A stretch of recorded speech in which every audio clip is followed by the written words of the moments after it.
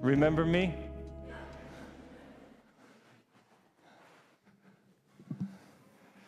Please show your hands if you do remember me. Good. Boy, is it so nice to see the beautiful faces of all of you. Many of you know I was away for 3 weeks overseas, but it's such a joy to be coming back to my family, my beloved Brookfield family here at Holy Resurrection. It was difficult being away, and this is not to sound kind of emotionalistic, but you do tie yourself to your community and to your people, and it's not easy to be away from them. I felt, truthfully, as a fish out of water. Every other church I went to was not my church, so to speak. So I do thank you, and it's so wonderful to see all of you. And as you know, next week we will have a huge celebration here in honor of our beloved mother, Panagia. And we invite those who are here and those who are watching, of course, to join us. I'll say a little bit more at the end of church. Today is the 7th Sunday of Matthew. The church always kind of designates Sundays in an interesting way, 6th Sunday, 7th Sunday, as though that should mean something to all of us. What difference is the 7th from the 8th? Basically, they're counting from Pentecost. So there's a count and sequence that's followed in the church. And today we see our Lord. It's kind of interesting if you could really visualize, like play a movie of what I'm going to say. The Lord is walking along, and obviously there were people following him because everyone was talking about this Jesus man. And he kind of skirts into a house.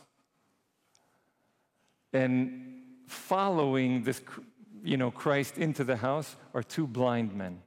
Now, obviously, if you're blind, it's a very great challenge to be able to walk, but we have to assume that there may have been some people helping these 2 blind people. And they walk into the house, and they say, "Son of David," meaning Christ,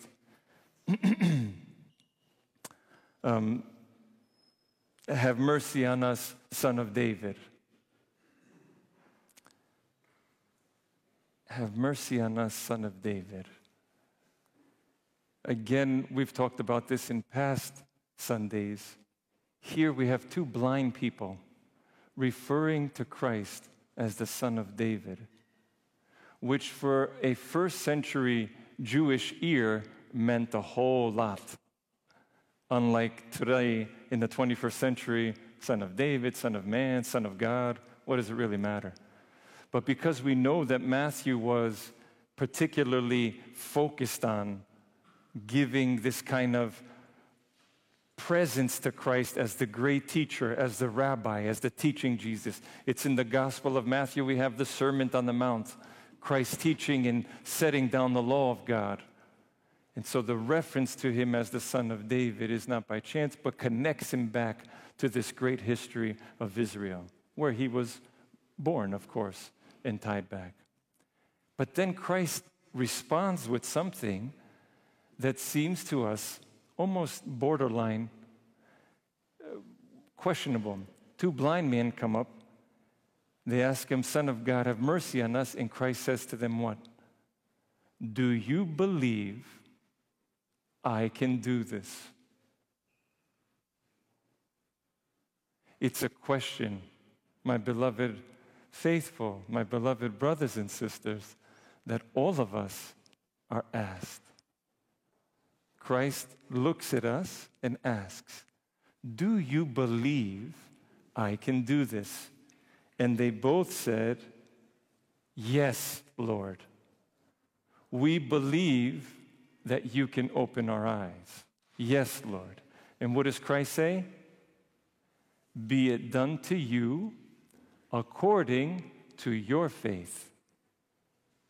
And immediately their eyes were open. And Christ tells them, "Don't tell anyone of what happened." You see, all these little snippets in the movie of today's gospel are important. Christ didn't in the open, he didn't know that the blind people were coming to be healed. He knew it. But he goes into a house. Our Lord is the epitome of humility. He never did anything to show off his power. He goes into the house. He doesn't force his healing on anyone. He didn't heal them. They asked, and they were healed. Christ won't save anyone who doesn't want to be saved. And Christ won't heal anyone who doesn't want to be healed. He respects to the nth degree each and every one of our freedom to choose him or to choose not him and to turn our back on him. And so the question has meaning. Do you believe I can do this? Yes, Lord. They're healed. He tells them, don't say anything to anyone, please. And of course, the two blind men, it says in the gospel, go out and tell everyone about this man Jesus who just healed their blindness. And no sooner did they leave that a man who was dumb and demon-possessed walks up. He can't talk, and Jesus casts out the demon, and the man is healed and goes away. My beloved friends, we hear so much these days. Our lives are faced with so much these days. Many people within our community, right under our noses, are suffering from life-threatening diseases, from cancers, from COVIDs. We are facing, oftentimes in our lives, incredible impasses, a terrible divorce, a terrible loss. While I was away, I heard of, which many of you I'm sure have heard of, the loss of these two young men who were killed in a really senseless accident. While I was away, we heard of other tragedies. So our lives are constantly faced with things, and especially those that are kind of physical illnesses. We're asked the question, do you really believe, all of us, do we really believe that our Lord has the power to do what he says? Our Lord said a few things while he was alive. All power in heaven and earth has been given to me, he says in one of the Gospels. He said, don't you know, when they came to arrest him, that my Father could send 12 legions of angels to wipe everyone out here? He's got the power.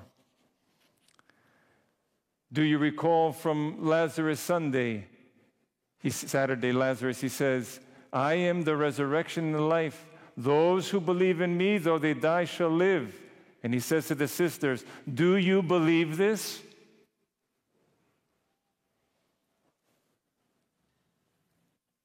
We heard in the prayers of the liturgy and in the Gospels, who created everything out of nothing. Do you believe this?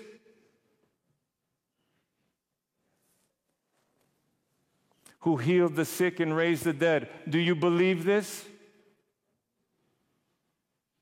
Or am I some kind of, forgive me the phrase, clown that sits up here every Sunday talking about God as some figurehead somewhere in the stratosphere? Maybe we see him, maybe we don't.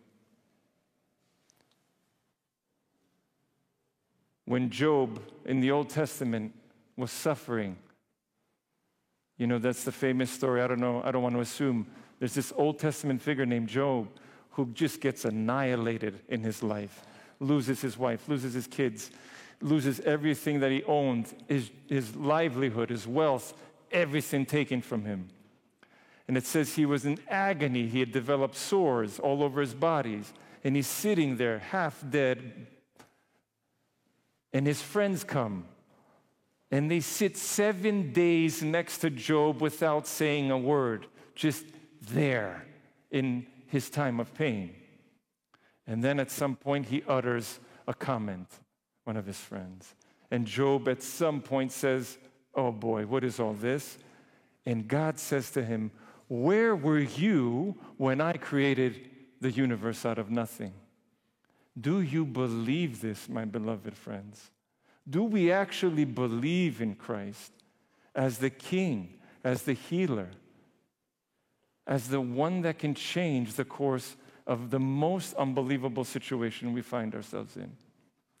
Do we really believe that God can eradicate this COVID virus? Do we really believe in Evia, where we were in Athens just 2 days ago, the island of Evia, being burned, and they took the relics of the saints, and they took the icons, and they did a procession around the monastery, and in the brink of the middle of the night, in the middle of nowhere, there was a huge downpour that turned all the fires out, blew them out. Are we impressed by that? Is that an act of nature? Because we can all identify one way or another with the Pharisees in the gospel today. When they saw the demon cast out, the Pharisees said, he casts out demons because he's aligned with the leader of the demons, Christ. The demons recognize Jesus for who he is. Remember the story of the swine? Lord, let us go into the swine so we can die. And the Pharisees refuse to see the power of Christ. And so as we face this gospel reading today, we have to leave this church. Do I believe or do I not believe? Do I believe that when I take communion, I am taking into me the same God who said all the things I recounted? I am the resurrection and life. I created everything out of nothing. I have the power to heal you. I have the power to resurrect you. I have the power to give you eternal life.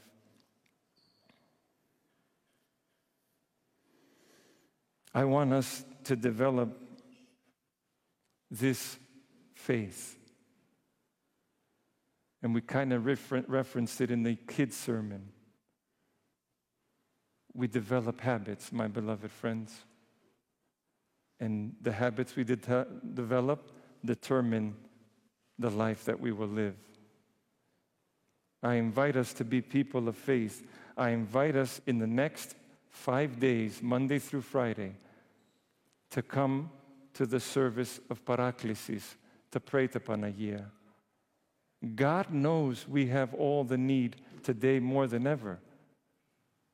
God knows that we have need of the power that he can give us. Just ask the 12 fishermen. They changed the whole world. They were nobodies. But through the power of God, they became world leaders who changed the course of history. And this is what happens, my friends, with God's power. Even when we flop, he raises us. Even when we fail, he's able to lift us. But he's not going to do it unless we ask. He's not going to force himself upon us. And no matter how many times we flop, we can go back and he can pick us up every time. And so please, I beg of you, remain strong in your faith. And if your faith is weak, somebody recently asked me, Father, how do I strengthen my faith? The only way to strengthen your faith is to be around faithful people. The more you're around people of faith, the more it rubs off on you. The more you read about Christ, the more you're filled with faith. You never said to yourselves, I ate one meal and I lived my whole life. You keep eating. You keep eating every day, 3 times a day. Well, guess what? The same thing is with our own selves. We keep eating from Christ's table. We read the Bible. We do our prayers. We develop good habits. We ask forgiveness. And we keep moving. And this is the way we win. And we're all together. If one member of our community is suffering, we are all suffering. Because we're all one in Christ. So this next 5 days, as I had mentioned in an email, in Greece I was doing the prayers for all of you, but now we will do them here this whole week at 6 o'clock. And I ask as many as you can to send in names. Don't worry, it won't tire me.